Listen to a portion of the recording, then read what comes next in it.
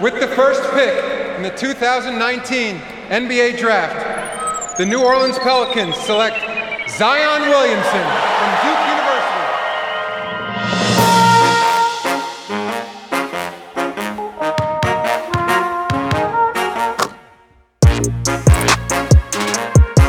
And on the take, Drew Holiday on the reverse.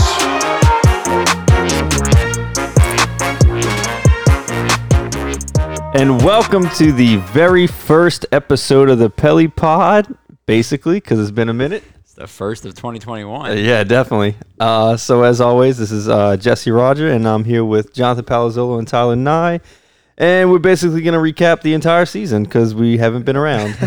No, it's been, what? We were undefeated last time we talked? Yes, we had just played the first game. First game of the season. Good Lord. Yeah. It was high times. We were a defensive team, We were 1-0. full of grit. Yeah, full of grit. JJ Redick had gone off for like 33 points that night. That no fucking way. Yeah, that was the first game of the season when he literally launched us into that win. Can we unpack that first?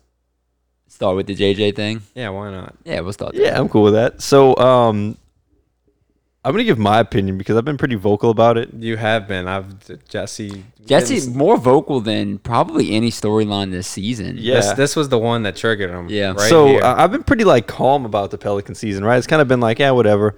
And there's been some other things that everybody else was kind of mad about, but this one really irked me the most. And it had to do with the fact that once again, our front office can't do anything right. And this isn't my opinion, right? This is just what everyone else is saying.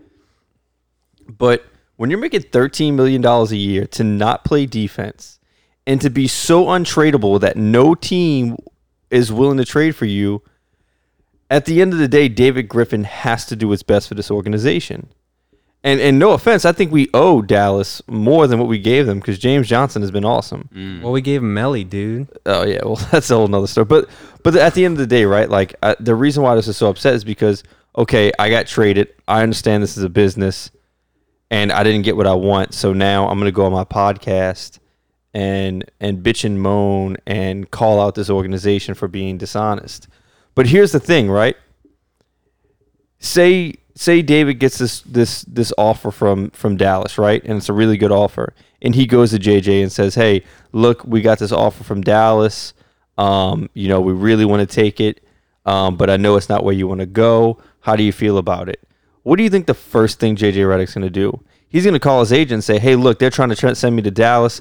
I need you to release something, drive this price down so they don't accept this trade, and I ultimately get bought out." That's not how this works. David Griffin has to do what's best for this team. And I'm sure when Dallas called and said, "Hey, look, this is what we're offering for JJ Redick," David Griffin was like, "Shit, say no more. Done." Right. He doesn't have time to notify. He doesn't have time to ask JJ Redick, "Hey, is it cool if I do what's best for this organization?" I mean, if JJ Redick came here on a 2-year deal, he chased the money, and it didn't work out, and he got traded. I mean, it is what it is. It's a business.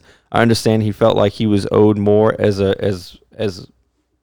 veteran of the game, and maybe he was, but at the end of the day, to go on a podcast and bitch and moan about, here's the thing, right? If this is some two-way player no one cares about at the end of the bench, no one's talking about it. Everyone's "Oh, he just needs to suck it up." Well, that same guy still has a family, right? That same guy is still a person. It only mattered because JJ Redick was vocal about it and everyone went to talk shit, but I just don't agree with that. It is what it is, dude. You got traded because you don't play defense.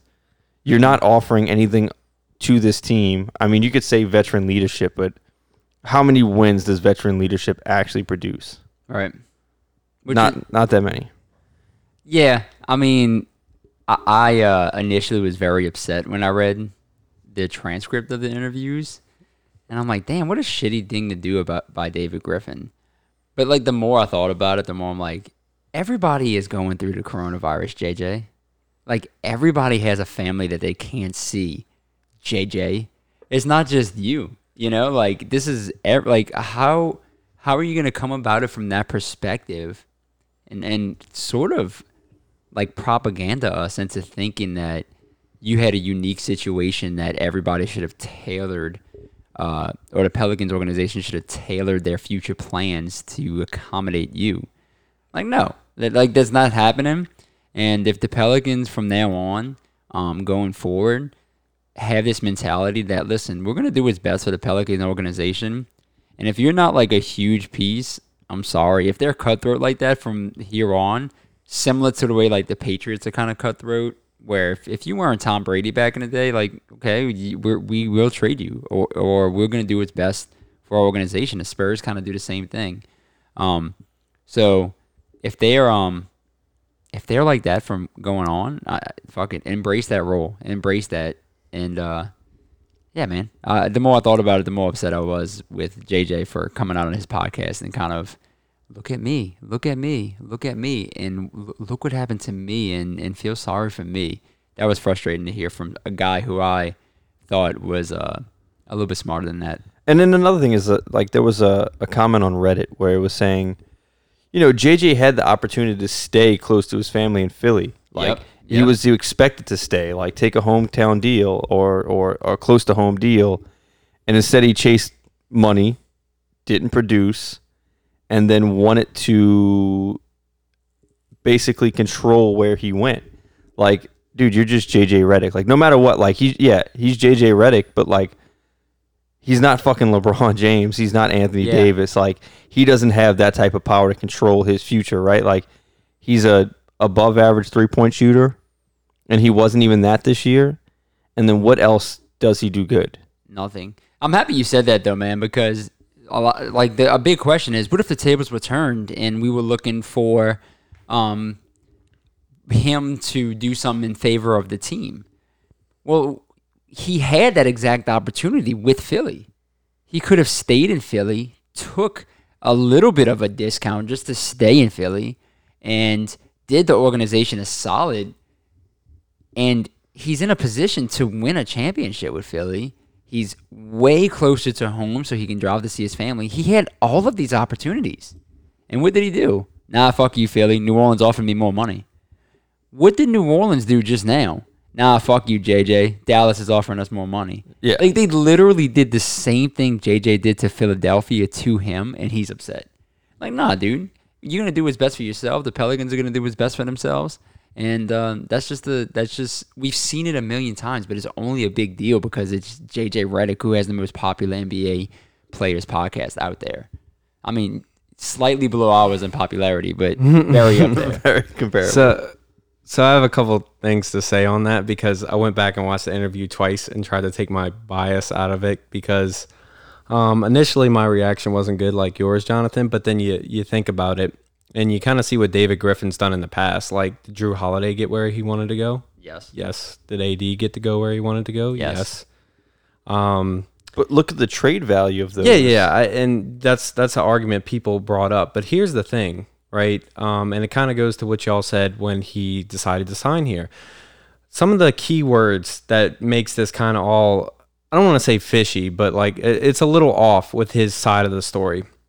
And part of it is like, okay, JJ truly believes, you know, he may have been screwed over, and maybe he really doesn't trust, and he does believe that David Griffin only told him that, but that probably wasn't the whole truth, to be honest. It could be a mix-up of both. Maybe JJ is in his right, and, you know, but he just doesn't know the whole truth. Like you said, Jesse, maybe in a scenario like yours. But with the whole thing, JJ said one of the main reasons he came here was for Drew Holiday and Kenrich Williams, right? Mm-hmm. And You mentioned that, right. I was like, you there's no way you knew Kenrich Williams, first off. Because he said when they were getting traded, that's one of the reasons he wanted to leave. And he said, you know, when Stan Van Gundy came in, I knew things were going to be different. It's like, bro, you were specifically quoted as the one who advocated for Stan Van Gundy. What the hell? That didn't add up. Yeah, and then, okay, like COVID's a thing, right, with your family. I sympathize with that. Regardless of the money he makes and the situations he's in, he wants to see his kids, he wants to see his wife. Totally get that. It's very understandable. And I'm sure David Griffin was very understandable of it. And, you know, that's why David Griffin allowed him to, you know, have an injury, right, so he could go be with his family. And, you know, he even stated that they gave them He gave him like an extra day to go see his family when he could and things like that. You know, he tried to accommodate him. So I think David Griffin really did tell him like, hey, I'm going to try to get you here. Now, the problem is the teams he was looking at was, okay, 76ers, who we have already discussed he's burned a bridge with. And why do they want him right now? They don't need him. And Brooklyn, yeah, okay. What? No, that's not going to happen. Like that's probably a team he wanted to go to, but they don't need him. And then, okay, maybe the Knicks, right? Do the Knicks need him? Maybe. Are the Knicks willing to give up assets to get him? No, not really. And that's the thing, right? Why would any of these teams give up assets when they know if he gets bought out, that's where he's going to go? Okay, so David Griffin was doing right by him. But here's the part that really irked me with the whole situation. And I think JJ wasn't pissed that he got traded to Dallas. I think he was more pissed that he didn't get bought out. Yeah. Because he said, you know, we had conversations with David Griffin. I talked to him 4 times, and he told me this to my face and this and that. And, you know, I was on a personal relationship with him. Trajan Langdon's there, too, and he's a big dookie. Like, you don't think he was having these conversations with David Griffin? All of a sudden, David Griffin's the bad guy. He's the only one pulling these strings? No. And then on top of that, as far as it goes with JJ Redick, like when he said buyout, he said, you know, it was presumed that I would be bought out at this point. So he did not get a promise at that point that he was going to be bought out with David Griffin. Right? Yeah. That is where I think the agent and David Griffin was doing the talking.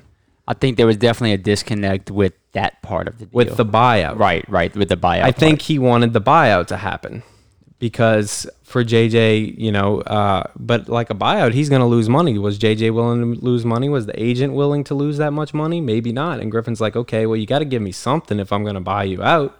Yeah. You know, and if you're not going to give me something and you're just wanting to leave because you want to leave, then, yeah, I'm going to trade you, bro. And we're going to get you to a good situation. We got you to Dallas playing with Luka Doncic and you're going to the playoffs. Congratulations. Yeah. But I think it was more... I think it had a lot to do with David Griffin probably telling him, hey, look, if we can't find a spot or a trade for you, then, yeah, we could probably talk about a buyout. yeah, because he But then the specifically trade said happened. presumed. Like, Yeah. Yeah. And, I mean, a trade came, and Griffin or Trajan Langdon, I mean, both of them were probably like, well, damn, that's a pretty good trade for us. Yeah. And he stayed on the podcast. He was looking at his phone, you know, waiting on a trade, and he's like, oh, I guess nothing's going to happen, you know. And I'm pretty sure if a trade didn't happen, he was going to get bought out. So he wasn't even sure he was getting bought out. Yeah, the fact that he was looking at his phone, looking at stuff, tells you that he didn't even know the ins and outs of the deals that they made. You know what I'm saying? So, because he was like, all right, I was probably safe. Good job. I thought I was safe at that time. It's like, so you didn't even know Yeah. that you were going to get traded or not. So, like, that in my mind, if you were worried about being traded, then in your mind, you know for a fact that you don't have a 100% sure deal with David Griffin. And Exactly. he Yeah. does state that. He's like, I was naive for thinking, and this is what pissed me off. This was the thing I was like, really, dude? He's like, I honored my end of the bargain. No, motherfucker, you did not. nothing. You did not honor your end of the bargain. You signed a 2-year deal with us, right? And you played You half played a year. half a year. Well, when he came here, first off, he was checked out day one. Day one, he was asking for a trade, and he says it on his podcast. Day one, pretty This much. season. Yeah, this season. Right, yeah. He asked for a trade before the season, he said. I don't like the reason why, too. Yeah, and you know, it was weak reasons, but like he does want to be with his family, so okay, that's understandable. But he tried to say you know, it was because he was going to have to play defense. Yeah, he didn't like his role. Like, he with didn't like Stan his Van role, Gundy. and he Yeah. was going to lose minute time. Oh, is it because you can't play defense, or, you know, you can't be a playmaker at all? You can only shoot right now? Yeah, and what type of veteran does that? Oh, Yeah. shit. A coach is going to come in that's going to make me play defense that I might not get minutes. I want to be traded. And it gives the thing, like he said with JJ, like a whole different light. Yeah. Like at the beginning of the season when he was talking about Stan Van Gundy's training camp, and he was like, oh, shit, I got to do this again. And it's like, okay, so he had already asked for a trade at that point. yeah. Yeah. Dude, isn't Like- it kind of reminds me of like when you watch a movie and it has like a serious plot twist, and then like the guy that you were watching throughout the whole movie, you're like, that's a sinister motherfucker. Yeah. And you thought he was good the whole time, you know? Yeah. So when you watch it the second go round, you're like, no, this motherfucker's up to something. like I'm thinking the same about JJ right now. Yeah. All those times we were laughing at the jokes, like ha ha ha, he's really cool with Stan Van Gundy. These are funny jokes. Motherfucker asked for a trade months ago. Yeah, he was trying to get out of there. And like the whole thing is, dude, you gave up on the team. Yeah. Why does David Griffin have any obligation to help you at this point? And then you come on your podcast after the first week when the Pelicans were good, and you were like, "Damn, dude, we can be a pretty good damn team." Well, here's my All thing. that stuff is weird. Yeah, and here's my thing, right? He's like basically saying like, look at the message this is going to send to players that, you know, or might try to sign here. That's bullshit. Look at the message you sent to your teammates. You gave up on them prior to day one. You basically told Zion Williamson, Brandon Ingram, Lonzo Ball, Josh Hart, hey, look, you guys aren't good enough for me, and I got to move on now. Yeah, and I get COVID changed things with his family, right? And that can be his excuse, and that's why. And I'm sure the players would understand. But the fact that he's like, my agent's office will never trust him again. Okay, you know who's part of like his agent group? Josh Hart. Yeah. Do you think if the Pelicans offer Josh Hart, let's just say a nice size contract, probably most he's going to get on the market or at thing. You think the agents are going to be like, no, we're not working with you because you fucked over JJ. You're offering us $3 million more than everybody else per year. But you fucked told over JJ you would buy him out. We're not going to deal with you. No thanks. Let me cut my 10% of this deal out. And then somebody was like, somebody on like this Facebook group we're all part of was kind of like, oh, well, when Zion Williamson goes to re-sign, he's going to remember this. Yeah, no, he's fucking not. Yeah. 3 years from now, when Zion re-signs for his max deal, he's not going to be like, I remember that one time. No, he's gonna see all the zeros on that contract and forget right away. It's not even that. His agent is going to be like, dude, we're signing this. Yeah. Like, and I think his agent's part of that same group too, but his agent's going to be like, yeah, you're stupid if you don't sign this. Yeah. I think this is I want to talk about the media coverage on the JJ situation. It was 50-50. It was 50-50, yeah. But I'm just saying it's interesting to see who covered which side well, right? Rachel Nichols tried to throw a softball, but and like, fucking one of the things I noticed though, and we knew this, so like this isn't anything new, is when people were discussing the players in the trade, and they discussed we gave up JJ Redick and Nicola Melli.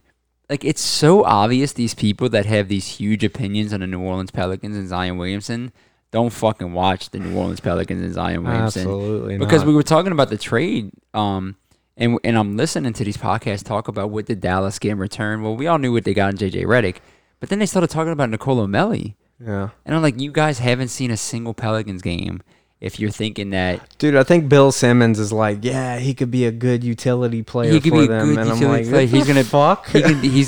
He's a winning player on a playoff team. He's gonna play great defense, and I'm like, you're talking out of your ass because his feet don't fucking slide or move it's on like defense. You're talking out. Yeah, he's gonna have high effort, but did you watch this man play? I mean, He probably watched him play. No shit in the Boston game.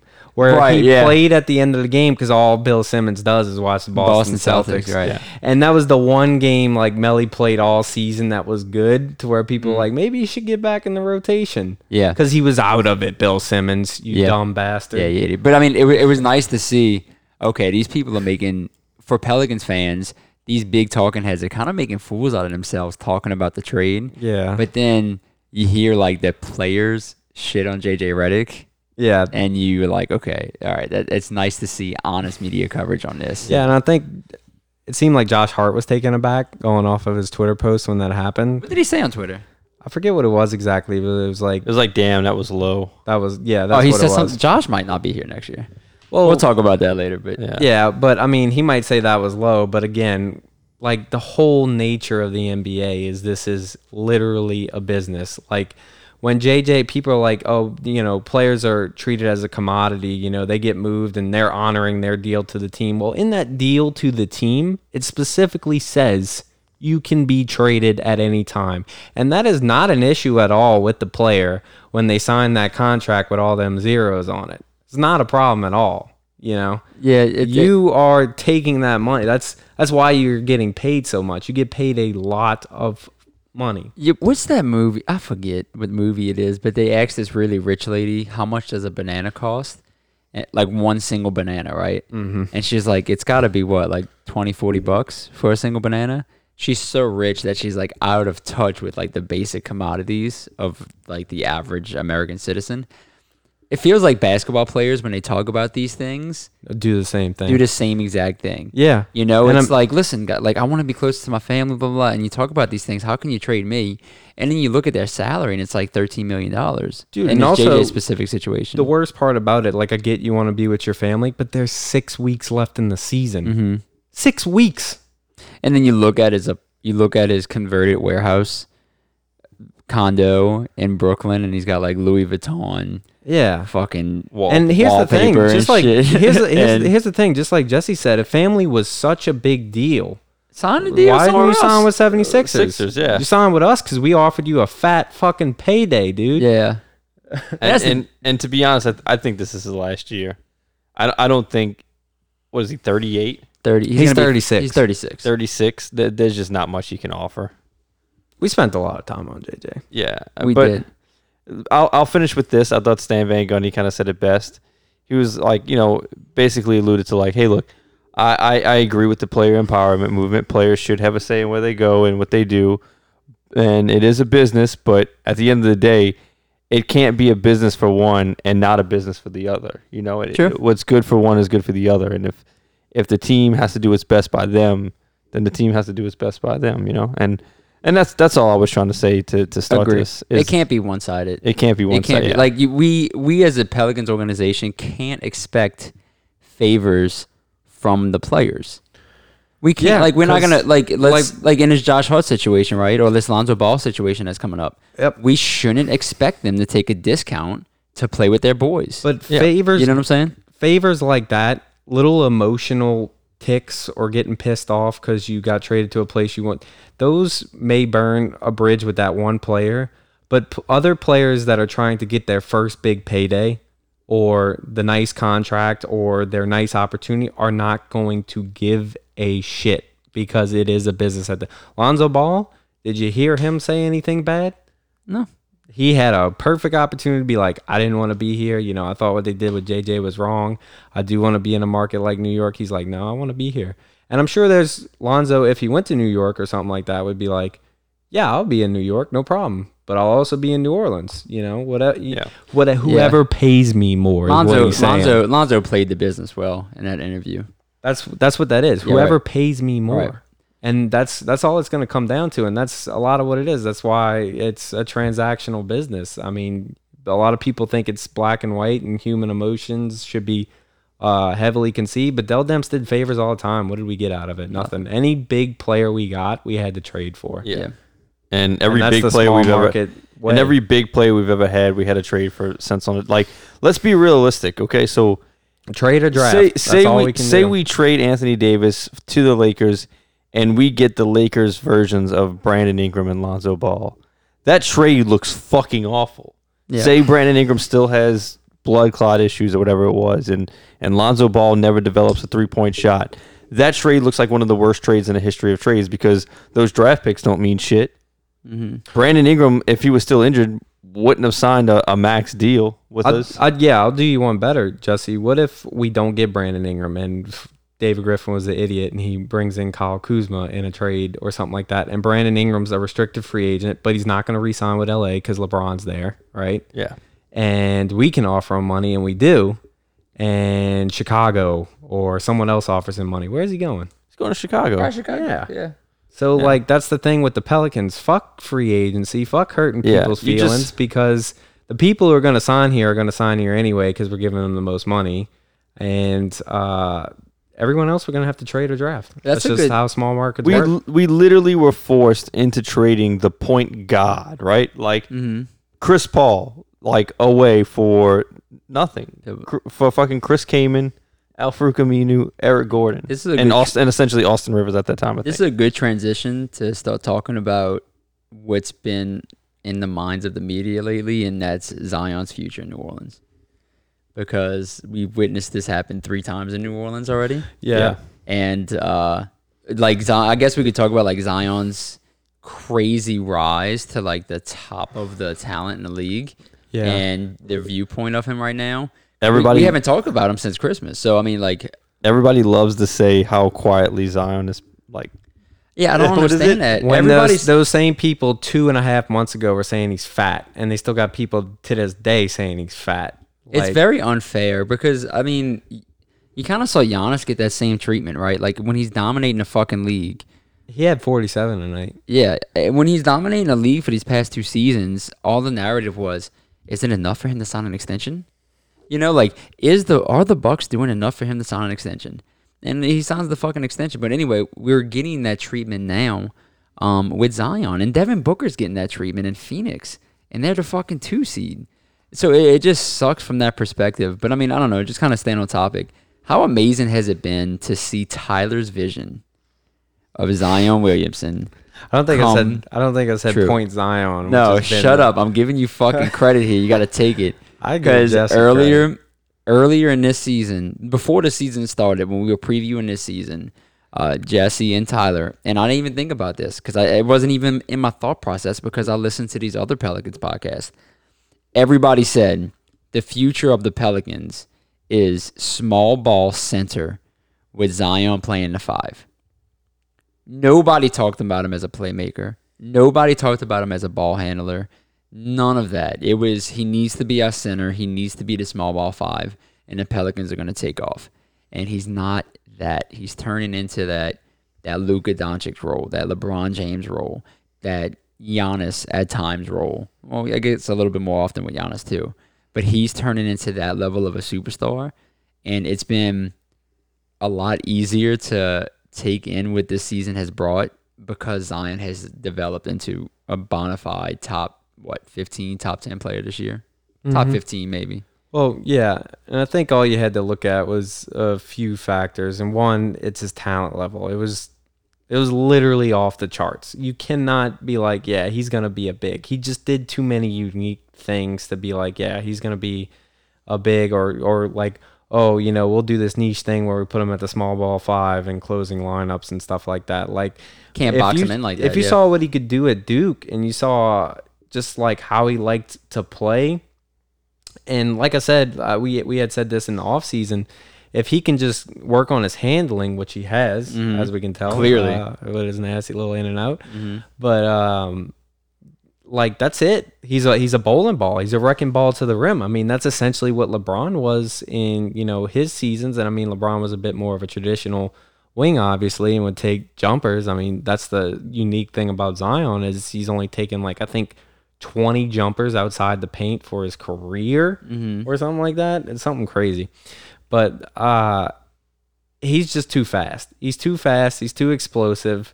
His touch around the rim is just I've never seen anything like it before. It's the ball just kind of glides out of his hand and hits everything so softly. Yeah, I really don't know how he does it. There was that one where it looked like he got fouled and he looked like he was about to dunk it, and he just like it just comes off the top of his hand, just hits the backboard perfectly and goes in. And you're like, what the fuck? How did he make that?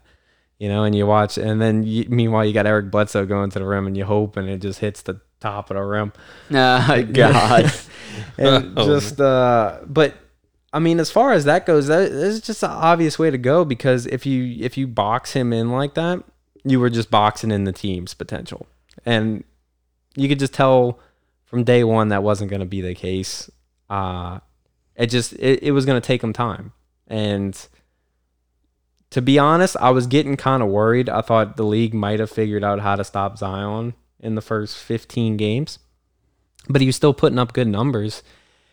And then give props to Stan and co, and the adjustments that they made, and then the players around him, of course. But the problem is he's doing the same thing, but now like it's so great. He's kind of simple, but like how he plays the game, right? When he sees a screen coming, he's got people who are like, oh, well, all Zion can do is go left. All he can do is dunk. All he can do is go to the rim. Well, here's the thing. Like, there's so much of the game happening before he even does that, because he's so good at reading defenses. Like, it's kind of insane, like, how young he is and how good he is at it. When people come off the screen, if one guy's leaning into the screen, he'll fucking burst the other way.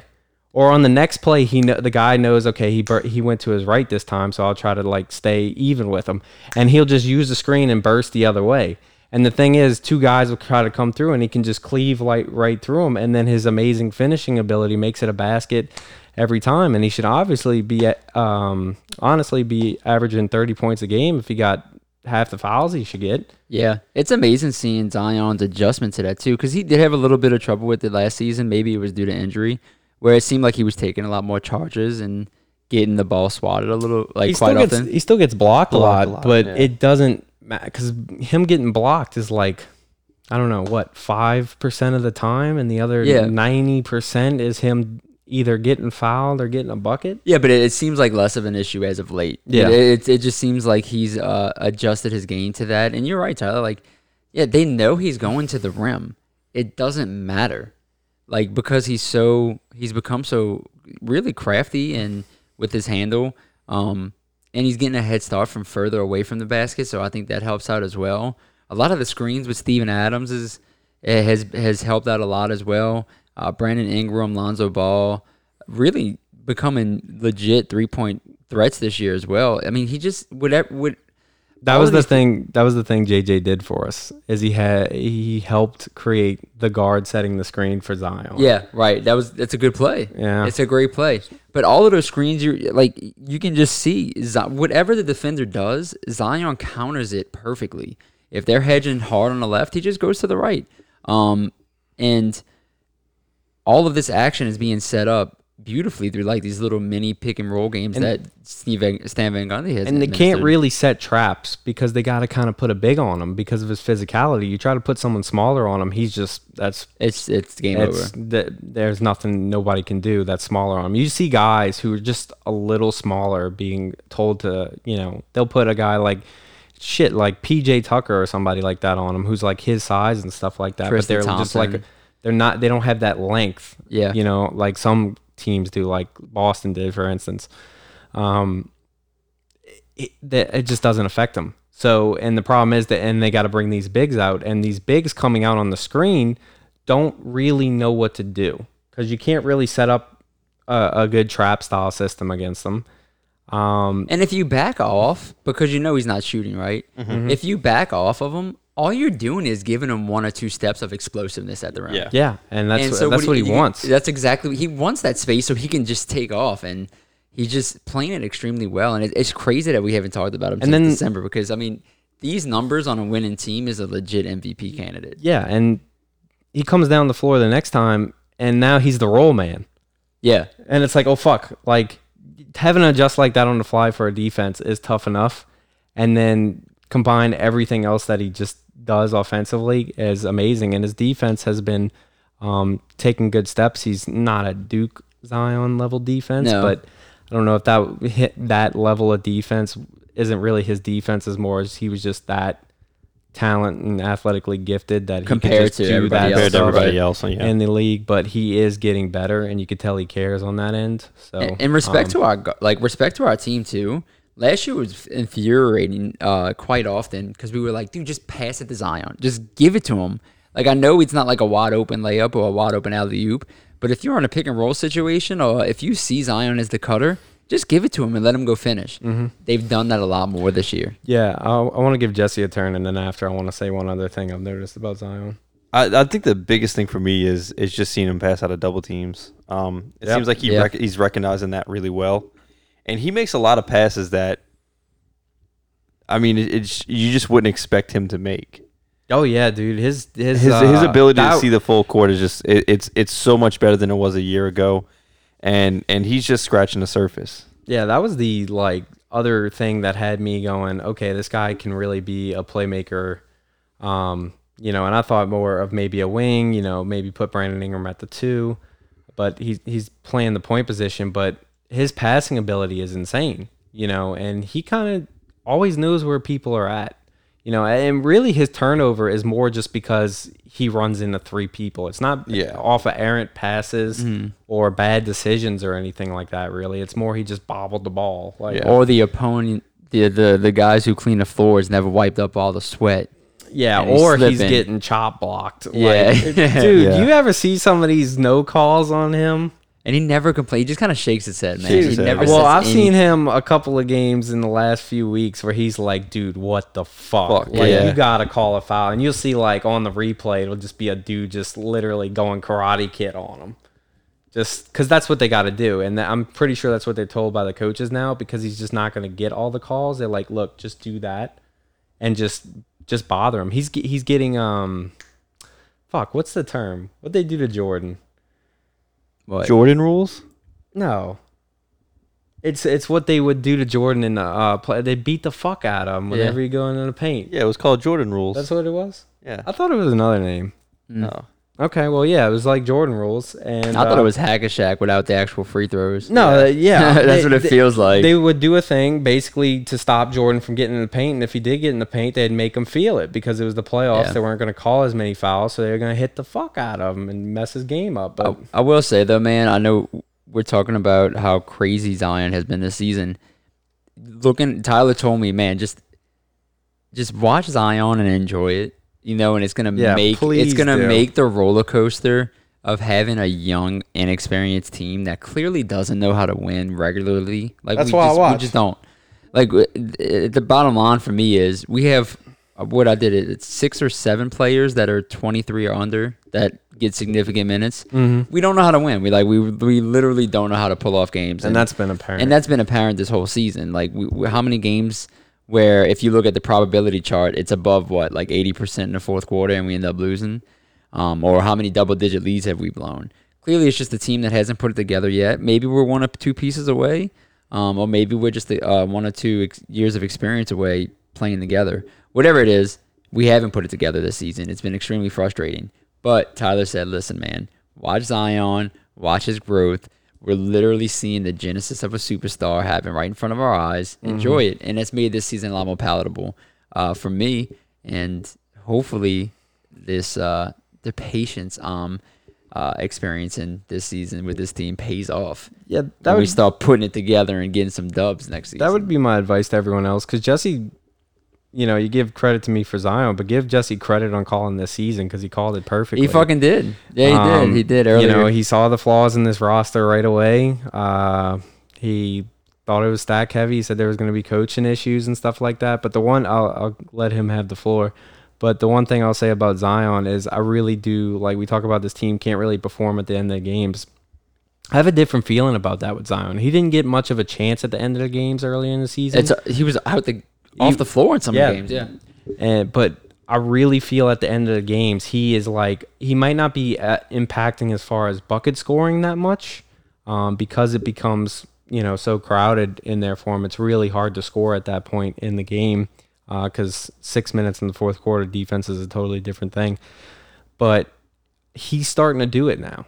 And not only that, if he's not doing it, he's impacting in other ways. And when is he a 70% free throw shooter right now? He's got it up to close to 70, yeah. 70, yeah. When he's shooting free throws at the end of the game, I'd love to see the stat, but I feel like he's almost automatic. Like, I want him at the free throw line over most people on the team right now, which is crazy to say because he's a 70% free throw shooter, but at the end of the games, he's making them. Yeah, and after seeing B.I. and I guess Naw lately miss some clutch free throws. Boy, yeah. Yeah, Zion seems like if the pressure's on, Zion's there. He wants that moment. He wants the pressure. And that's another thing. I mean, I'm cutting Jesse off again. My bad. Last thing I'm gonna say is Zion is our closer, and I feel like we can confidently say that right now. That wasn't the case in January. You know what I'm saying? That wasn't the case as soon as January.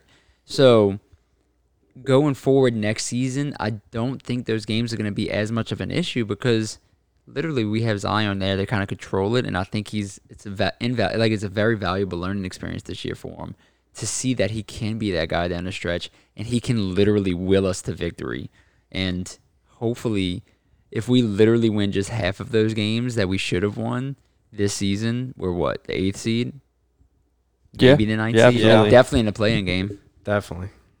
So the next thing we'll talk about is Oh, you didn't want to say nothing there, Jesse? no, because there's a player I really want to talk about. Okay. I think All I know. Go ahead, my friend. So he's pretty much 100% fan approved. Yes, indeed. I mean that is guaranteed. I mean, Kira Lewis Jr. He's been really surprisingly Hold up. awesome is it to Kira watch. or Kyra? Kira. I don't know. Now you got me confused, bro. I've always said Kyra Lewis. I've always since said the draft, Kyra, too. I'm but I pretty know sure a lot they of say- people say a lot of people call him Killa because of Death Note. The dude's name is Kira. Oh, shit. So like every time I see his name, I literally say Kira. Like in my head, I have Kira, but it's Kyra. Dude, Okay, real quick, so- on the broadcast, do y'all hear when they talk about Willie Hernan Gomez, do y'all hear Willie or Billy? I hear Billy. They say Billy. What do you hear, John? I hear Willie. What do you think they say? I know what they say. What do you think they say? They probably say Billy. They do say Billy. Yeah, because they asked them to. But I still hear Willie. He wants them to call him Billy. They asked him what they wanted to call him. He said Billy. So Yeah. they call him Billy. All right. Damn. Just a quick trivia. So back to our rookie. Unbelievable speed. Like, Yeah. what was it, 2 games ago where I think there was like 3 seconds left on the clock. Mm-hmm. And he literally went from one end of the court to the next and scored on a layup and still had time on the clock. Just elite speed. Like, his speed is something that you just don't work on. That's something you just have. Has talent. Yeah, and he's really good at finishing at the rim.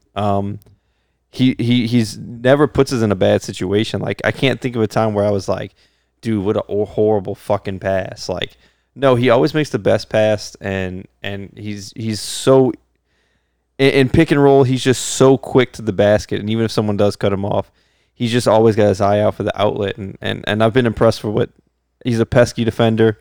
He's always good for a steal or two. I just think that was a steal right there. I see what you did there. No, I'm impressed with how he plays on both sides of the ball. I mean, he's underweight right now for sure, and that was kind of one of his issues when he was getting drafted. But he does run pretty much on offense when he has the ball. It's a lot of simple pick and rolls for him. But he's really good out of them. He can turn the corner so well, just like you said, Jesse. But like, what's really interesting is how he reads it. He's scored on every level off of a pick and roll. He doesn't settle for, like, a lot of rookies just kind of get stuck in that paint area and they just kind of rely on a floater. And you saw him doing that at first. And then he started going to the rim and he was starting to get baskets. And now he's starting to cut to the rim. And then, like, I saw him tonight, he came off a screen and just pulled up for a 3 right away. And his jumper, he's getting like a little more arc on it, can be kind of wet. It's a pretty nice stroke, and I think, like, once he starts to get his NBA legs under him, he could be a good shooter. And I had talked about this. If you go back on our last pod, I think it was the last one or whatever, but in this NBA, speed like that is dangerous if you can shoot.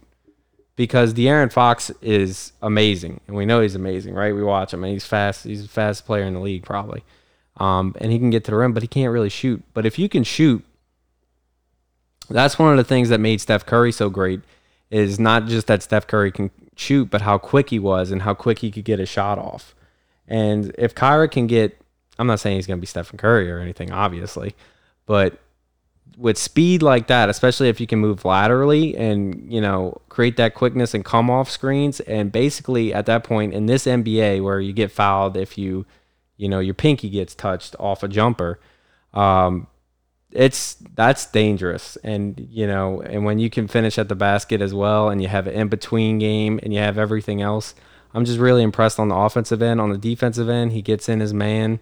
He fights over screens really hard.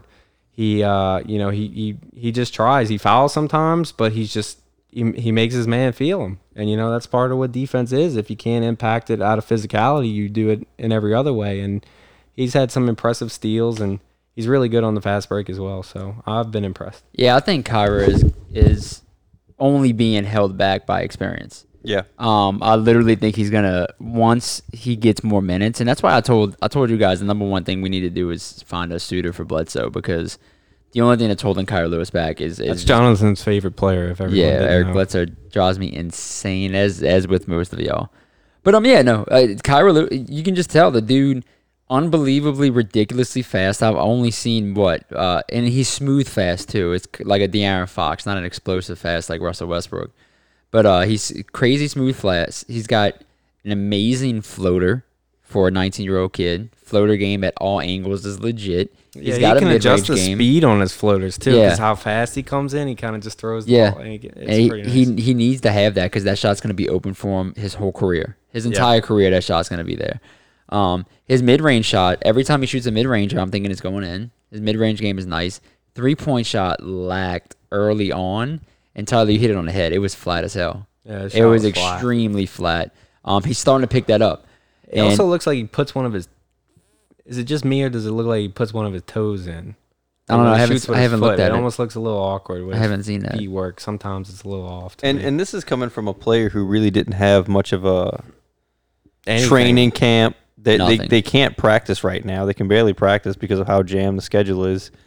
Didn't have a summer league. And Griffin said he would have been fine if he wouldn't have played this season. So just off of how he's played and how he's come in and how he's adapted, I just think if he was getting the same minutes as I'm gonna make a crazy statement here. If he was getting the same amount of minutes as Anthony Edwards or LaMelo Ball, I think there'd be some conversation. More conversation behind him. Yeah, I mean it's a tough call. I mean it's tough to say for sure, but he has all the talent. I mean the talent's there. I mean, he led the team in scoring tonight. Kyra Lewis is we one of really- those. He's one of those players. Like you can't look at his stats and say you know something about this player. Mm-hmm. You have to watch the Pelicans play, and you have to watch Kyra play with the ball in his hands and see him score, see him get into the lane at will, see him make the right pass almost every fucking time, and you know this kid's gonna be. We've already put him in this category, and I can't believe we're doing this because he's only played a handful of games. He's part of like that core piece moving forward. Like he is going to be in the Pelicans' long-term plans. You can see it. I will say that, or he can be the piece that nails you a star player.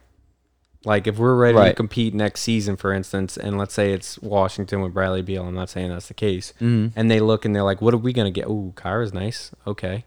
How dare you? Like he could be. I know. How I'd get dare I would you. get killed. Talk about him like that. But like I'm just saying, like that's how it works in the NBA with these big pieces. Because guess what? We were the same way when we were looking at what Boston and Lakers could offer for AD. You know, we're like, ooh, that's nice. We'll take Brandon Ingram. I go back and forth so much on that, and I have trouble being definitive. Do I want to grow this team in this small core, right? Brandon Ingram, Zion. I think we probably have to throw Lonzo Ball in that. We'll see. It's just the But NBA is Kyra- so volatile. It Yeah. doesn't really happen where rosters stick together that long. Yeah, but I'm just thinking of like replicating what like the Spurs did. And that's what I think. That's what I think the Pelicans are going for. They Yeah. believe in the young. What the Spurs do is the Spurs. That's why the Spurs don't trade anybody. I actually listened to a Zach Lowe podcast. I think it was Kevin Pelton or whatever. But they bring him on, and he had worked for the Spurs. And Zach Lowe's like, "Why do the Spurs not trade players?" And he's like, "Well, look, here's the thing with the Spurs. When they bring you in, it's like getting hired at a company." And it's like, okay, well, that actually makes sense because a lot of people remove basketball from real life. Mm-hmm. They just do that, and they think it operates differently. But it operates just like getting a job at real life. If you're recruited for your talent and they like you, then they're investing in you as a company and they want to keep you on. You know, you're their talent. You can make them successful, and they believe in you and they invest in you in training and development. And they don't want to just let you walk for nothing. They don't want to just give you up for some dude that might make them 10% better this season. They believe in you, and you're a part of essentially their family, their culture. And that's a big way that Pop and RC Buford does it in the Spurs organization. And I think the Pelicans are doing it the same way. Because there's just been a couple times where David Griffin has said it, and where he said, you know, they expected Jackson Hayes and Kyra to both have redshirt seasons because they're not ready yet. But like they had no problem if they didn't even play a down because they believe in them, and they were going to believe in them for the next 4 seasons. And what they've invested in player development as far as the people they bring in. It's just really interesting to me, and I think that you're correct. That's the way that they're going with it in the way of the Spurs. So you actually could be right, because I'm giving you an example of previous things, but you know, how many small market teams has that worked for? Not many. And then you see the Spurs, the way they did it, did work, right? So maybe that is the way to go about it. Yeah, but I mean, you can go you can go either one of those ways, and we've seen successful models on either side of those things, right? But have we? We have. I mean, we've seen the Spurs build a culture, draft really well, keep the core in place, and I'm talking about a solid No, four. I'm saying they didn't. Oh, drop my mic. That's all right. They didn't trade for a star though. No, they didn't. I'm saying, but we've seen teams do that. Yeah, and which be ones successful. were successful? Well, we've seen Brooklyn had a very Small market. small market. When it's a big market, they don't count. Small market. Think again, because Brooklyn can sign free agents like they did with Kevin Durant. Yeah. We couldn't sign Kevin Durant. So you really haven't. If you're talking small market, who is the two big small market teams this decade? I mean, New Orleans, Memphis. Well, that's been successful. that's been successful. Milwaukee In San Antonio. and Well, two got to the finals. so you're talking about. Oh my God, dude! I wasn't ready for It's the Spurs and OKC. And what did they do? When draft. Draft. it was draft. Yeah. It was draft. They believed in their young players And and I their think- young players and the talent that brought them there. And I think Oklahoma City's probably doing a similar. So what do you do with these picks then, right? Like, what do you do with this war chest? We can't just draft a million players. They can't all play for us, right? Mm-hmm. So then, in that case, maybe you're not. Maybe we need to lower expectations about bringing in a superstar. Even though Griffin has shown that he tried to trade for Beal, supposedly that was out in the I open. think he'll still go for a big piece if he can get it. But it think doesn't he'll have to still be. do It doesn't have to be a superstar though. Like that can just be a piece that we need. You know what I'm saying? Yeah. I see what you're saying. Mm-hmm. Like, it doesn't have to be this big splash player, right? It could just be the guy that moves the needle for us. I've heard your boy Sabonis was rumored. Sabonis, like a move like that is what I'm talking about. It doesn't have to be the Bradley Beal. It doesn't have to be the Karl Anthony Towns. That's another popular one that I see quite often because he's in an Anthony Davis. And the thing is, situation. we still have Zion Williamson. Yeah. Like, he is our big piece. And BI. I And mean, BI, yeah. like, look, BI's we want to we can talk about BI, but like we want to say like he's not BI as a number two. As Is a nice. number two is nice. is definitely. I mean, I think they're right now, if I'm not mistaken, if they're not number one, they're top three as far as the scoring duo in the league. They're You got your they're one number- and two. I think they're number two. Number one, they did like a 25 and under duo. They're like the best 25 and And younger under. scorer Oh, okay. duo. Yeah. Yeah, but they're like top three in the league. No, I think they're number two in the league. Okay, that's what I'm saying. Yeah, You yeah. have your one and two. Yeah, Like that's and set. that's what we're saying is with these picks, right? It doesn't have to be packaged up for Bradley Beal. Like if it does result in that, then yeah, I mean, great. But I mean, ultimately, like if you get a guy like Sabonis, or you plug some holes in 3-point shooting, or you find guys who are just lockdown defenders, you just go for it. Like those are the guys who are going to move the needles. Like guys that don't need the ball in their hands 24, like for the entire game. Like just guys who just are out there or to play. you use those picks to move up and get the guy that you want in a draft. Yeah, or you you know, got- it's yeah. something like that. It doesn't necessarily have to be a Bradley Beal. It doesn't have to be a Karl Anthony Towns. We don't have to be the receiving end of an Anthony Davis. We can just make smart moves. And I think if we keep that in mind, we don't have we can lower our expectations on what the return is going to be for these draft picks. Yeah, I just think it was interesting because I was like of the opinion that hey, you normally how it works in the NBA, you build up these young players. If you're not a competing team yet, you build them up as assets, and yeah, maybe they become superstars and you re-sign them yourself, or they're just good enough to where you can trade for that superstar if you're ready to compete now. That's been a common model That has been a common model. You're absolutely right. for small market teams, which is what we are. Let's get it straight. That model has not been successful.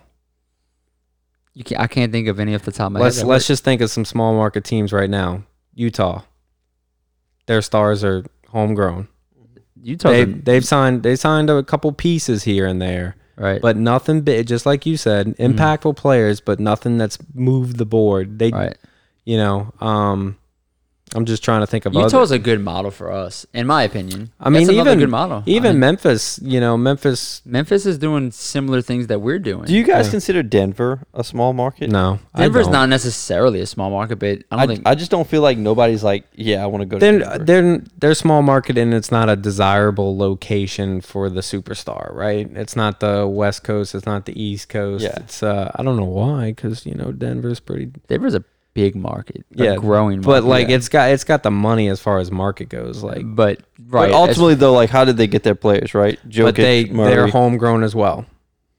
they're homegrown. I mean, Aaron They did Gordon, trade for Aaron Gordon, but again, not a piece mover. He's a He's not a superstar. That's the He's third guy on their team. Maybe a fourth option on their I think team. he's the fourth. If he was like a third, fourth option, I think he's great. And I think that's why it's a good trade and for see, Denver. that's the type of piece I'm talking about. Like Denver was a beautiful is actually like a beautiful comparison to New Orleans. You got your two superstars, right? You got your two all-stars. And they didn't give up much for him. You have a nice complimentary piece. Hey, here's a first rounder and here's a first rounder and some young prospect that we're not using right now. Yeah. Send it. RJ Hampton. RJ who was Hampton. Ours originally, by the way. Quick trivia for you. It was. Yeah, we got Steven Adams for him, and then he went to OKC, and then they traded him to Denver for this guy, and who fucking knows? RJ Hampton would have played 0 minutes. I for us watched this him year. when we played Orlando. He wasn't that great. I wasn't impressed. I mean, he can't shoot. He just got into the lane. But anyway, going like reversing it back a little bit. I hope that Kyra, Naw, Bi, Zion, Jackson Hayes, So and Lonzo. Like I want that core to be successful so badly.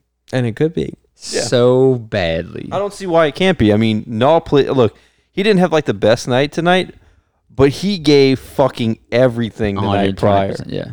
Yeah. I mean, like, you can't, I mean, This comparison keeps coming up, but who did it, like if he's successful, like in the way he can get buckets, who does he remind you of? You gonna use my player?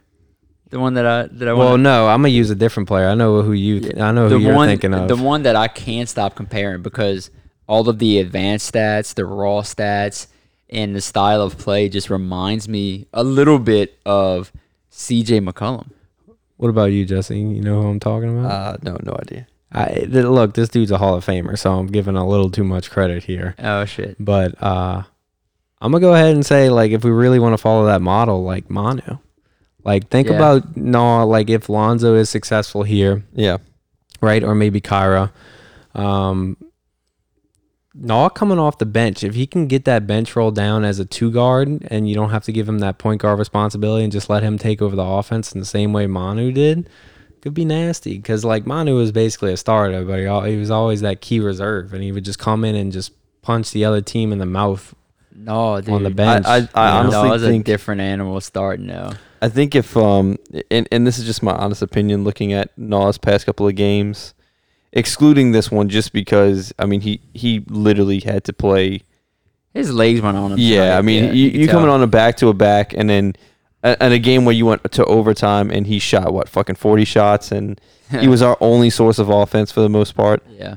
I just think the way Naw and Kira have played, there's no way the team's going to overpay for Lonzo Ball. And if they don't overpay for Lonzo Ball, and Eric Bledsoe's as good as going this offseason, I think you can expect to see Naw moved into the starting lineup. Yeah, it's just really interesting with the guards we have and like how this team can be constructed, because what kind of team do y'all think ideally we need to surround Zion and Brandon Ingram with? A lot of people will say shooters, maybe. So let's say a Utah type team, right? We surround them with like, a bunch Utah, of dudes Milwaukee type of team. that can shoot. Or do you go heavy defense? Like, so what happens there, right? Because if you're going like heavy defense, maybe you need to bring Lonzo back and putting on the starting lineup to create a lot of length, and then maybe look at moving Steven Adams eventually, or maybe not. Maybe he works with that lineup eventually. But I think defense might be the focus right now on me, but I don't know about y'all. And then Yeah, that's the deal. 'Cause who fits with that? We keep saying everybody says shooters. I mean, when this team is healthy, we're a top 5 offense. We didn't think the shooting was going to be this good, though. What on our team? Yeah. I mean, Lonzo improved a lot. Bi still at 40%. And as shitty as Eric Bledsoe's No, been, I still think he's shooting like 33, Bledsoe's- 34. No, he's shooting higher than that from 3. Yeah, that's what I'm saying. He's Yeah. not even shooting bad from 3. Like, Yeah, that's like Bledsoe crazy. shooting. Yeah, Yeah. The shooting obviously it can get better. And I think the LeBron model. I think was Josh Hart's our worst. that Josh Hart's terrible at shooting. He gets streaky, but he's fucking terrible. But no, to answer your question though, Tyler, like we need, and JJ Redick said that Stan Van Gundy doesn't like this, which is interesting. We need versatile wings that can defend multiple positions. And it's weird that JJ Redick said that Stan Van Gundy doesn't like that. No, I think he does like that. He says he wants you to he wants you individually to take it personally and lock up an individual player. Oh, okay, yeah. That's what JJ said on his podcast. But I think we need guys. I don't think that's true because he was just saying tonight Josh Hart was our guy who guarded 1 through 4. I know, right? Right, like he can guard multiple, right? But Jackson Hayes is kind of a guy that can, like a big that can switch, that's athletic enough to switch on a guard too, interestingly enough. But no, I think we just need more defensive guys coming in and bringing that mentality to the team because we're going to score at will. I have no, if you keep Zion and BI together, we're going to score at will. And we're going to be a top 5, top 10 offense. We need to get our defense on lock. And I know a lot of people always focus on the ineptitudes of this team offensively down the stretch. But man, if we just had a decent defense, we wouldn't even need that down the stretch. Offense is not the problem with this team. And they're saying offense at the end of the games. It's really just decision making at the end of the games that makes the offense look bad. Yeah. I agree. And some fucking free throw shooting would be fucking nice. Yeah. But yeah, I think it's just defensive and versatile players. And you see why Jay Crowder makes such a big difference in Phoenix. I hate Jay Crowder. You hate Jay Crowder? I remember watching him during Miami and being like, I can't believe I thought Miami would do something. But no, bastard. Jay Crowder, just interestingly enough, I don't hate him, but Chris Paul was recruiting him hard to Phoenix. Yeah. But I mean, you could tell why. He does so many things right on a defensive end. Is he gonna make a bucket for you? He will. But just that mentality and just that grit. I hate that word, but I'll use it. Just the grit that he brings on that side of the ball. Dude, has definitely swung the tide a little bit for Phoenix. And if we can get players like that, I think that's a huge focus this offseason. So I think we got to ask the big question, Jesse. Oh, shit. Is the big question, are we going to make the playoffs? No. Lonzo? We don't care about that. Oh. Yeah, that's the big question. That's the big question? Is, one, are we re-signing Lonzo potentially, right? Because it's going to be talked about. We'll talk about it later. But the reason I want to talk about it now, because we're talking about constructing around this team. Is he that third key piece, the construction around this team, or would you like to use that to see what else you can get? I would like to pass this question to Jonathan. You coward. And see, I'm gonna kind of be a little bit of a coward too, because I have no idea, Tyler. I really don't. Fucking clue. Yeah, and that's fair. Okay. I don't. Okay. Somebody was saying this recently to me, and I was like, this kind of makes sense. They were like, what guard are you going to get right now that's better than Lonzo Ball? It's a good question. And I had no answer. I was like, I really don't know. That was one of the things I was going to ask. Is there really anything better than Lonzo as far as a guard? Well, the question becomes, does Kyra fill that role? Yes, I don't think he's ready to. No, that's the only reasonable answer, because who you gonna go get? And the answer is nobody. Nobody. Yeah. So you got to think, is that person on our team? It's not Noah. Noah's not a point guard. We need to stop pretending like he's a point guard. He's not. No. So the only other person would be Kyra. Is Kyra better than Lonzo Ball? I think a lot of people are scared Lonzo's going to make $100 million. There's no way, right? On a contract. I just don't see it. There's no way. I don't see it. I just don't. I think Lonzo's a good player, and I think he's going to get a decent payday. But to make $25 million a year, I see his contract coming in anywhere between 10 and 15 million a year. Oh, see, I think it's going to be higher than I think it's going to be 15 to 20. Really? I think the Pelicans overpay to keep him. Well, you look at his player type, right? And this is why I say 15 to 20. If we just looked at Lonzo as a point guard, and here's my weird thing about the team construction. I don't think he's a great point guard. That's probably controversial, what I just said. Sorry to the Zoanon group or big fans. He doesn't I need think to he's be. a good basketball player, and I think he's readjusted his game. But if you look at what he's done, and people's like, oh, y'all took the ball out of his hands and stuff like that, but he's a great shooter from three. Right now, he's adjusted his game on that, but it was really bad at the beginning of the season. Let's be honest, and he's a good defender, but not in the way everyone thinks he is. Because I'm gonna say this right now. I said this in our group chat with Jonathan and Jesse. As a on-man perimeter defender, he's guarding, the point guard or whatever. He's not great. I'm sorry. He's not great. As a help defender, he's extremely smart, extremely good on that side of the ball. He's the opposite of Drew Holiday. Can I just say that? Yeah. As an on-ball defender, we could count on Drew. As an off-ball defender, dude was like would fall asleep all the time. But that's how I feel about Alonso, but the opposite. And you know what that makes? A lot of the things that I said, and he's a great passer, by the way. Alonso really is a great passer. And he's pretty smart. I really do think he has a high basketball IQ. He's a great wing. Yeah. Which is fine, which fits in complementary to Brandon Ingram and Zion Williamson being a playmaker. Which is my thing. Yeah. But as him handling the guard, you see him run a pick and roll, and it's still awkward to this day. Yeah. Noah and Kyra run better pick and rolls right now. His mid range takes a lot. He still doesn't have any kind of floater game. Him getting to the rim is ugly. The question for me is just always, is Lonzo Ball paired with this team? Right? Yeah. Does that elevate this team higher than what Lonzo is as an individual? And that's a common saying, is the sum of the parts higher than the parts themselves? I don't know the answer to that. I just don't know. We still don't know. I don't know the answer to that question. It seems like when things are running smoothly and things are great, Lonzo Ball on this team, the team looks unstoppable at times, right? Mm-hmm. Unfucking stoppable. You can't guard us. But then that same exact team, and Lonzo Ball's part of the problem, that same exact team looks like they couldn't beat a G League team. He'll be like 2 for 10 or something like that. So it's very volatile, and there's a high, deviation in Lonzo's game, seemingly from quarter to quarter.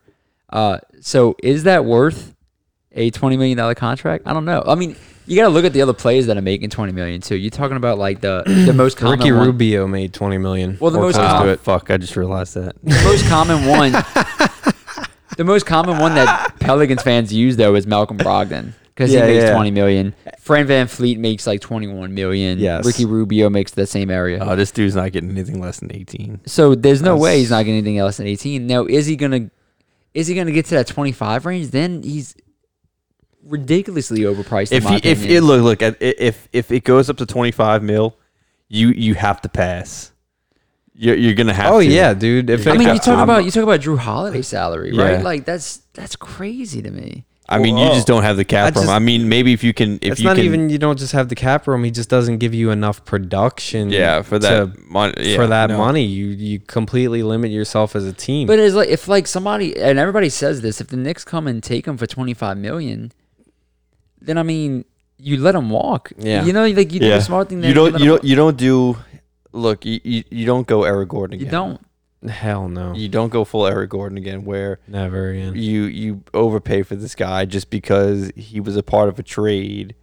Just let him walk and then try to make up for it. And next season, if we have to listen to look at Lonzo Ball, he goes off for 25 points. Or why didn't we trade him and get something for him? Yeah, I hate that argument. That's such an ignorant argument. But if he goes off next season, fine. But we're not paying him 20. It's not going to be worth $25 million. Yeah. What Lonzo Ball does is not going to be worth $25 million. The only thing that makes me nervous is Lonzo Ball on this team? Is the ceiling higher on this team with him on it? Yeah. That's the only thing that makes me I like nervous. that argument. It's not about Lonzo Ball as a player. I think Lonzo Ball as a player is still growing, but it's obvious there's a ceiling there. Like you can see his ceiling on the court. But him together with B.I. and Zion, this particular team, does that raise the ceiling, and is that worth paying him those extra millions? I don't know. I don't know the answer to that question. It seems like there's got to be a threshold that you can't go past. Because I think you can find other players that can bring, at that same level of money, bring similar impact. Maybe it's not just one player. Maybe it's two players. But you also got to think a couple things with Lonzo. He does have, some injury issues. He's not a guy that plays. He's never played an 82 game season or close to it. Well, not that you expect a player to play 82 games, but I don't know if he's cracked 70 once. He always seems to have some type of tweak at least once a season, right? Yeah. So you got things like that. His consistency, let's be honest, it's not there. Right. He's not a consistent player yet. He's still not. Because, I mean, if you just you can go off of last month and be like, oh, look, he's been doing this for this long now and stuff like that. Okay, let's spread out the picture just a little bit. Let's spread it out over 2 years. There are halves of seasons where he's amazing, and there's another half where he sucks. And it's always 2 something. seasons like in a row. He rolled his ankle or something like that. Yeah. And it's just like, are other teams going to look at that too? But I guess to your point, Jonathan, I agree. And that's the interesting thing. Like, if he's on, the Pelicans are on. And, does his game grow? And absolutely it can, because he's shown something very rare, is that he can adjust how he plays the NBA game. And that's what I talk about. Like, as far as like a basketball IQ, he's pretty high up there. He's pretty high up there. He's a very freaking smart basketball player. And, he's accepted his role with no complaint. He's a great teammate, great leader on the court. Sure, he doesn't get to the free throw line and stuff like that. But, Zion and BI get you there enough. If you can get other players there, it's just going to depend. It's a very, very tough topic. I can see it going either way. That's why I wanted to ask y'all, because I just... Yeah, it can go either way. And I don't know where to go. I mean, I just think Lonzo fits so well on his team for what we need, right? Yeah, I think he fits so well, but is that worth $24 million? I don't know the answer to that question, and that's a very tough question to ask. And I want to say with the fit, I hear people talk about the fit as far as like, okay, so like he's just the perfect fit for Zion. What do you want next to Zion? You want someone who can play defense, and I'm like, just for my explanation on defense, just watch Lonzo when he's on the ball. Yeah, he gets blown by a lot. It's bad. He does not make his man, and maybe that's scheme. That could just be part of Stan Van Gundy. Stay up, give a couple feet off your man and stuff like that. But you watch him play some of these guards, dude, and they just like take him off the dribble. Yeah, and it is not great. And then one of the things Drew Holiday made so good, and that's why we loved him. And not everyone's going to be Drew Holiday by any means. Eric Bledsoe, you bastard. Yeah, no, Jesus. But like, just making your man uncomfortable is a big part of defense. Making him pick up his dribble and stuff like that. Lonzo is a great off-ball defender, I feel like, but his on-ball defense is severely overrated. And I just think that gets put in a lot as part of the argument, and I don't feel it's valid. Yeah, no, on-ball defense he sucks, but you're right. Like, help defense, things like that. I think his shooting's valid. I think I will say his shooting's valid at this point. Even though he was inconsistent at the beginning of the season, I think I've seen enough of him and how he shoots to where I believe in his shot. His shooting's consistent. His transition game is consistent. And like I said, his basketball IQ, like he's high IQ, passing is legit. I find for him most of the time it's like it looks like an effort issue. Intensity seems to be an issue. Yeah. Yeah, and I don't know. It's just because it's a contract year for him, so players play a little different in their contract year because they're trying to get paid, and maybe he's focusing a bit more on offensive end than defensive end. Maybe that's why it looks different this season as far as like the effort you're saying. Maybe he's saving his energy for that end of the ball because he gets pretty high on his jumper. So I'm sure that takes some. But here's the deal too, man. Like, we all like to pretend like we know what's best for this team, and we all want to say these things about Lonzo. Talk to us 2 months ago and see what we say. We'll be completely wrong. But we have to trust Stan Van Gundy. We have to trust David Griffin. We have to trust Trajan Langdon because they're there with the players every single day. Like, you can't go throughout this game faking it. So they have to understand what Lonzo Ball's intentions are. They have to understand, is this effort that he's given, is it real on the court? Does he really want to be here? It's very difficult to fake things like that. You're going to get like an Eric Gordon type of vibe from him if he wants out, right? It might not be direct like that, but you can tell on the court like Eric Gordon wanted out. You can tell on the court several other players wanted out with the Pelicans organization in the past. If that's the sense, then I trust them to make the right call on this. Yeah. I just think at the end of the day, the front office has a plan, and they're going to do their best to stick by that plan. And it's to see what pieces fit next to Zion Williamson and Brandon Ingram. I mean, simple as that. And I mean, I do think the Steven Adams trade isn't as smart as a move as we initially anticipated. No, I think I said, But I think also he does play an important role for this team. Mm-hmm. He does give us an enforcer down low, and does give us. He definitely tries. You know, he takes definitely a tries. couple And possessions look, off, but Yeah, but then again, like his offense is a lot more polished than I thought. Adams is very valuable to this team. The problem with Adams is you bring Adams in if you're a playoff type of team. Yeah, So like, we're not a playoff team with him.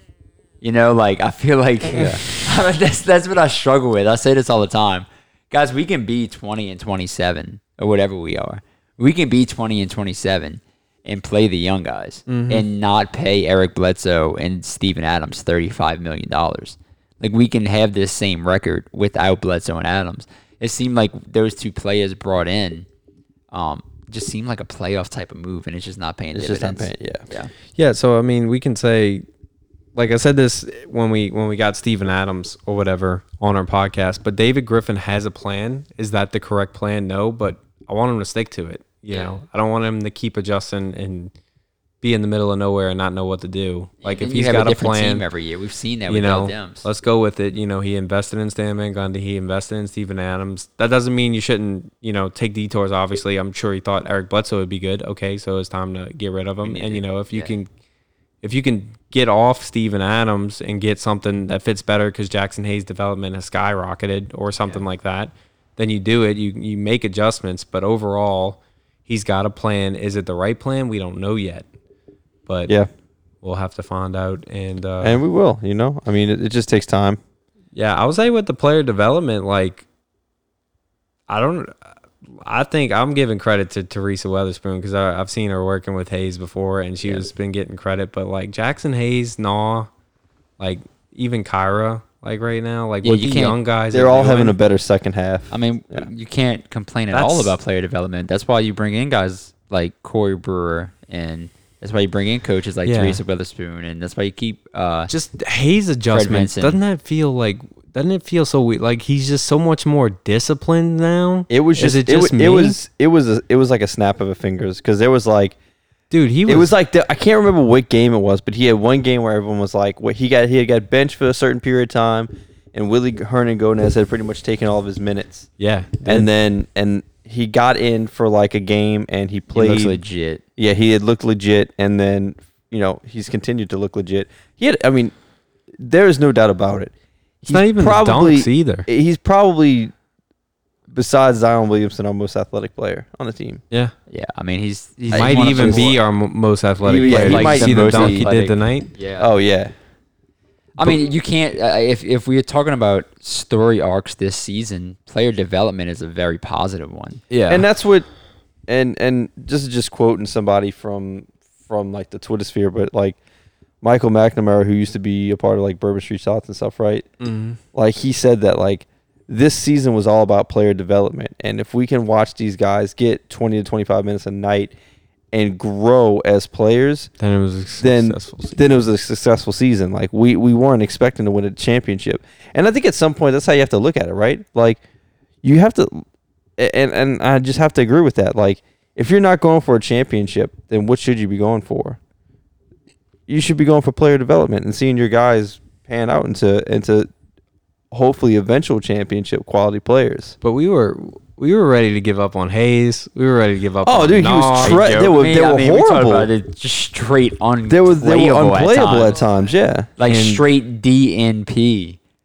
Quite often in the beginning of the season, and deservingly so. Like they were bad. Like they were not good at all. Dude, you see him and like he's not jumping at things, right? And he still jumps and like flops and hits the floor, and you're like, oh my god, did he just break his leg or But like he's just staying down sometimes. But like I think what's so impressive and why Stan Van Gundy like jumped to put him back in is like when he comes to trap the ball, when he comes on the off a screen to hard hedge, and he gets his hands up, guards are like, fuck. Yeah. Like they can't get the ball over him. Yeah. And like it was the same effect we kind of saw with Derek Favors last year, but that was more in the paint. And you can kind of see it with Steven Adams. He's just such a change of pace for the opposing team.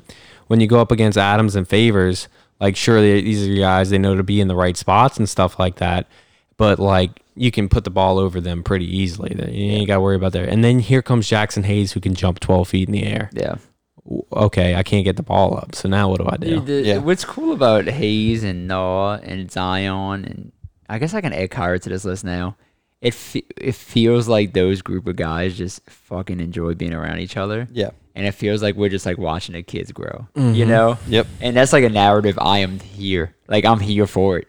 Dude, that Keep 'em also around. the lineup with Kyra, Naw, it was Josh Hart. It was Kyra, Naw, yeah. Josh Hart, Zion, and Hayes. Unreal. Was fucking That was the knocking funnest. teams on their ass. They were outrunning everybody in the gym, out jumping everybody in the gym. Dude, that was the funnest lineup. That shit was nuts. They let Zion run the point.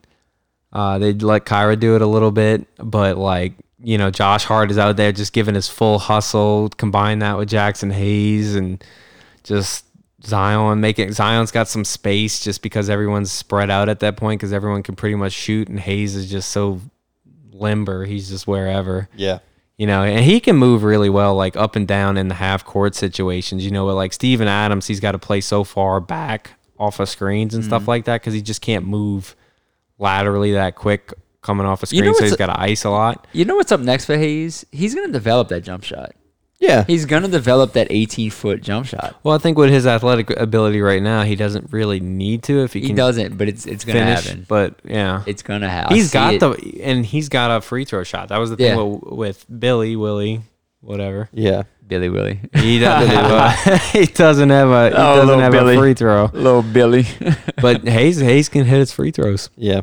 And he gets fouled a lot too because I mean he's always in the air.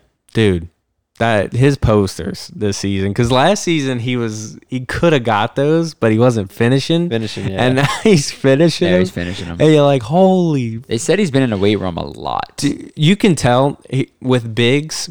Same thing happened to Anthony Davis, and then Their you look shoulders. before that in Dwight Howard, but you look at their shoulders, Yeah. and it's just such a sign that hey, Yeah. they're growing into their bodies and in the league. And Jackson Hayes' shoulders are definitely bigger, so Yeah.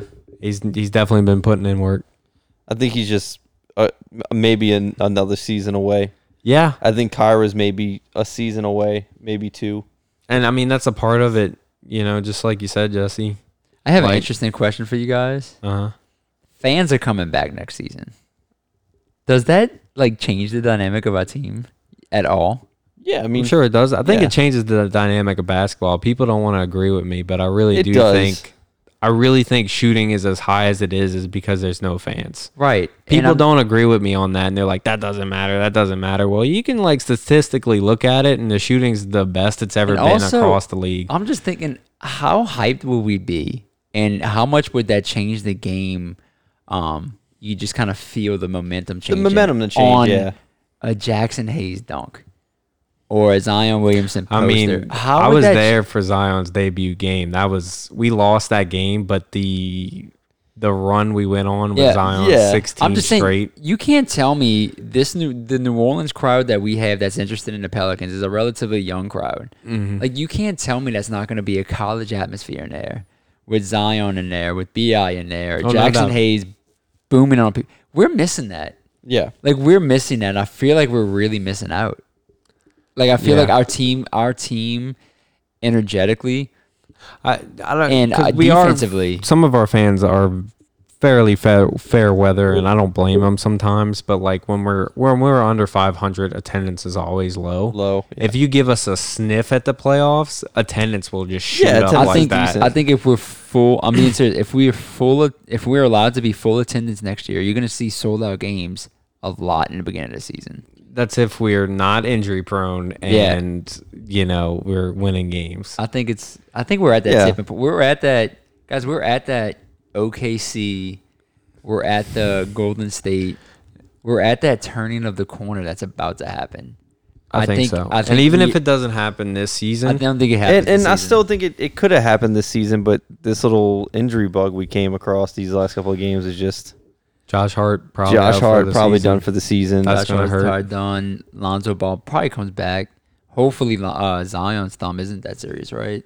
They said it's not supposed not to be that serious. serious. They said originally thought it was supposed to be bad. Yeah, these two games were huge. These two games were very easy, winnable games, and we lost them. Fucking thumbs. But I right mean, now are it all killing came us. down to not having our entire starting lineup. Yeah. I mean, that's as easy as two. You don't Y'all have saw your my tweet yeah. with Bledsoe. Bledsoe's the last standing They had guy. people saying we were trying to tank. No, we're not trying to tank. What? No, there's no tank. Yeah, nah. Tell me Stan Van Gundy's trying to fucking tank after playing Well, Bledsoe. I think we know why everyone sat out tonight. Yeah. Specifically, we play Sunday. Right. Like we just played a played back-to-back 3 Thursday, games in 4 Friday. days. Yeah, and then we play again Sunday. They're like, well, fuck this. Let's just Rest our let guys. everybody rest. Yeah. We 3 got to go to games in Houston 4 days. and let's try That's and win crazy. that. It's crazy. And they said it was gonna be rough. Any predictions on the Houston game? Individuals. You don't have to say win or if we loss. have like a individually. relatively healthy roster, we should It's win an that easy game win. easily. I should. just want to see Kyra get some minutes. Pelicans are good about Yeah. playing to the level of their opponents. Oh yeah, that is true. We're getting better at it, thankfully, but Yeah. One of my favorite quotes that we said this year was, we generate positivity here on the Peli Podcast through negativity. mhm. So Pelicans are washed. Yeah, and I would say just like This line, the roster doesn't work. Yeah. David Griffin's a fucking douchebag. Car salesman. Idiot. Yeah. Trajan Langdon, what does he do? He's just a straw man at this point. So that's my positivity of the night, yo. yeah, and I'll say on a serious note, to be honest, like I told Jonathan and Jesse, just enjoy the young guys. Enjoy them right now. Like if they're playing and they're healthy, because that's all I wanted out of the season was healthy Zion and healthy BI, and I'm getting it. We're all for the getting it. most part, and I'm just enjoying them. And we have a young, fun team. Are they fucking aggravating at times? Are they like head scratching moments with this team? Yes. I think that I'm being serious. I think that ends really soon, and we almost saw the end of it, right? Yeah. Like these past month or so, we saw the end of it. We're starting to see the end of it. Yeah. Yeah, I mean, it was a couple times, not fucking bobbled the ball out of bounds. I had fun with that Dallas game last week. I was when Zion clutched at the end. I mean, I know it was Yeah. a Luka Doncic, whatever Without- about yeah. the talent, but it was just like I haven't had too many like games this season where I was like really super into the game and having fun. I was enjoying stuff, but it's just like when you're watching it for basketball, it's tough to enjoy it. I get it because we're losing, but like when you're actually just watching the nuances of the game and there's stuff I'm seeing this season that I've never ever saw watching New Orleans basketball. And it's just like how Zion's playing the game and like young guys coming in and not being Austin Rivers or fucking Julian Wright. right. You know, it's just like, wait, this This is guy the- can be good. This is the first time we've grown young dudes, right? This has to be. Yeah. What's the last young dude we had? We thought Buddy man. Hield was gonna be one. That was, what, 6 months? Anthony Davis. Well, no, Yeah. right, yeah, but I mean, just saying, like, as a team, growing a team from the youth up, like, we Dude, got you Anthony Davis. You go back to the Chris Paul era. We don't have anyone. We don't. Yeah. And that's what I'm saying. But look how Marcus Thornton and Darren Collison. that was And close, they were right? And we gone instantly immediately. traded them. They were Yeah. gone immediately. Why yeah. did we instantly trade them? Because we tried to fit shit around a championship caliber team, right? Yeah. It didn't work. But there's something to that though. Look how quickly fans grasped to young picks that were homegrown. Oh, Like yeah, Marcus definitely. Thornton, Darren Collison. Look how quickly we grasped. Look how quickly we But, grasped like, the Buddy Hield. Yeah, and We've never had that. This team that we have now, people are grasping onto Jackson. My fucking girlfriend knows all about Jackson Hayes. She don't watch a damn lick of Pelicans basketball. She knows all about Kyra Lewis. She knows all about Nickeil Alexander-Walker because it's these young guys that we bring in. The Lakers are still talking about Brandon or she's Ingram. hearing, "God damn it, Jackson!" But no, look at the Lakers fans all the time are looking for updates on Brandon Ingram and Lonzo Ball. Yeah, and because they miss them. because there was a homegrown sentiment with those guys, and the Lakers never get that. They never get that. Yeah. That was the first time they've ever gotten it, and they're still attached to it. I know they're not upset about their team, but you ever look back at the players they drafted and that are gone, like Every Ingram, one of them Ball, was like all Hart. star. Clarkson, Besides Hart, I think. Hart, like that. D'Angelo Ball. I mean, D'Angelo Russell. D'Angelo Russell. And Julius Randle. Did you say that? Yeah. Like Yes, four all stars and 2 like really great Yeah, players. they would have Yeah. been a legit team if they got together, and I guarantee those fans would attach to them a lot more. It doesn't feel like. Well, it worked for him. Yeah, I mean, they got their championship. I guess you're happy. That's what I'm saying. That's why I want this team that we have constructed right now to be successful so badly because it would feel so legitimate, and it would feel so. I guess to quote David Griffin, I fucking hate it. Organic. Yeah. So Well, organic. it means something. Organic. And like we talked about earlier, but it means something when the team actually believes in the players. Like our organization was so ready and so willing to give up on a young dude like quick because they weren't good yet. They weren't going to be good for 2 or 3 years. This Pelicans organization has patience. They have patience on these young guys. Jackson Hayes sucked. We gave up on him because we're used to that, right? New Orleans, hey, you suck after a month. You fucking suck. Yeah. And then we wait for them to go 2 years later, and they're great, and we're like, "What the fuck happened? This is unbelievable," But David Griffin, from as far as I can tell, and all them, they didn't panic. They believed in him. They brought Hayes back in. They brought Naw back in. They kept giving them their chances. His quote about like whatever earning minutes was pretty fucking stupid. That was a stupid ass quote. That's stupid. That's cool. That was stupid stupid-ass quote. because the guy everyone was talking about and we all knew, but it was kind of funny because that literally the next game they played, he just went with Kyra because he's like, well, Yeah. maybe they got a point, but like it was about Eric Bledsoe. It was about Bledsoe. It wasn't Like about everybody was talking about Bledsoe. No one was talking about like fucking Brandon Ingram needs to lose minutes to Naw. Like nobody was saying that.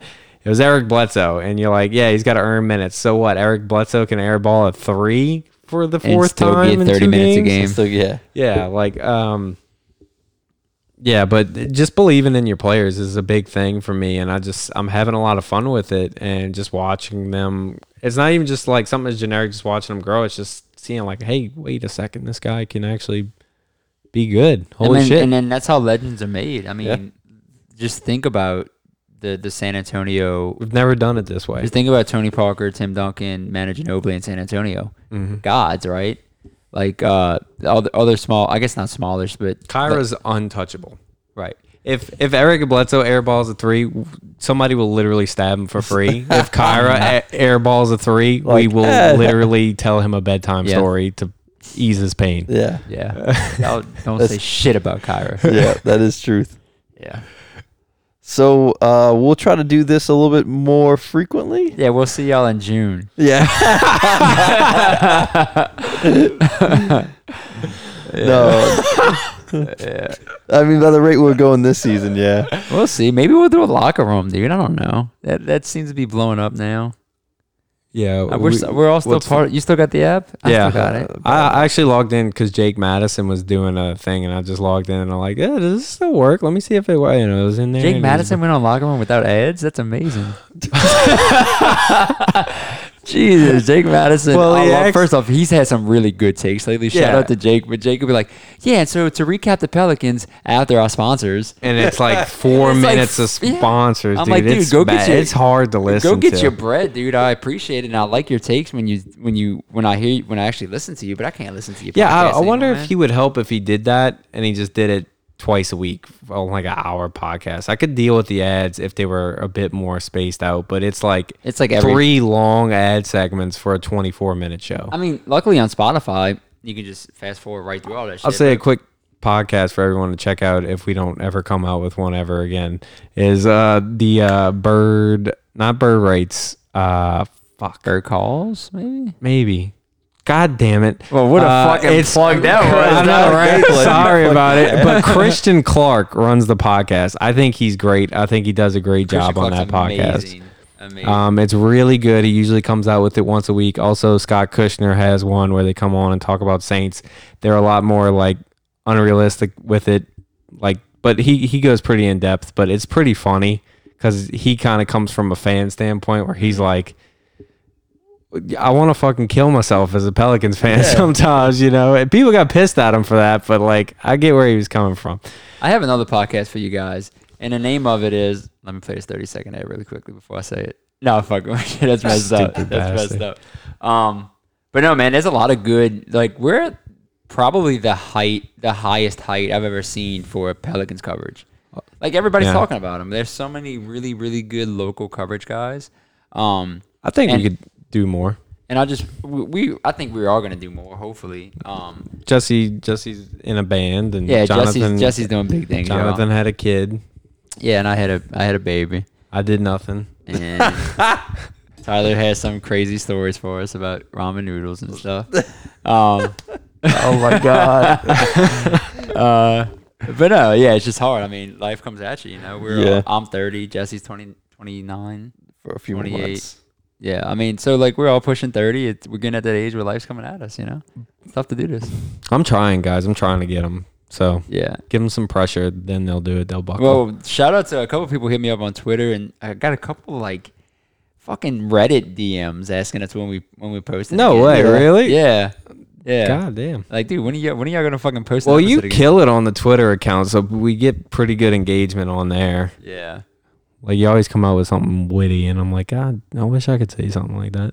I'm a clip audio for this episode, and Jonathan runs our Twitter account, in case y'all haven't noticed. like 90% of the Friends, time. yeah. I get on there sometimes. If it makes sense, it's probably Tyler tweeting. If it doesn't make sense, it's and you probably me laugh at tweeting. it, And then I Jonathan just does. never tweet. No. You just go on Facebook. You Dude, fucking idiot. Yeah, so I've been fighting on Facebook on my personal account, but the only I don't think I really woke up on Twitter until the JJ trade. I was like, oh hell no. That lit some kind of spark Oh, under hell Jesse. no. Look, we had a podcast because of it. And Yeah. Yeah, that was like, dude, I just can't let that go. Shout out to JJ for getting this podcast together. Yeah, seriously. Thank you, JJ. Yeah. Hope your podcast fails, you bastard. I'll never listen to his podcast ever Never again. again. But Yeah. Ever again. And look, maybe we are being homers with the whole JJ situation, but who gives a shit? yeah.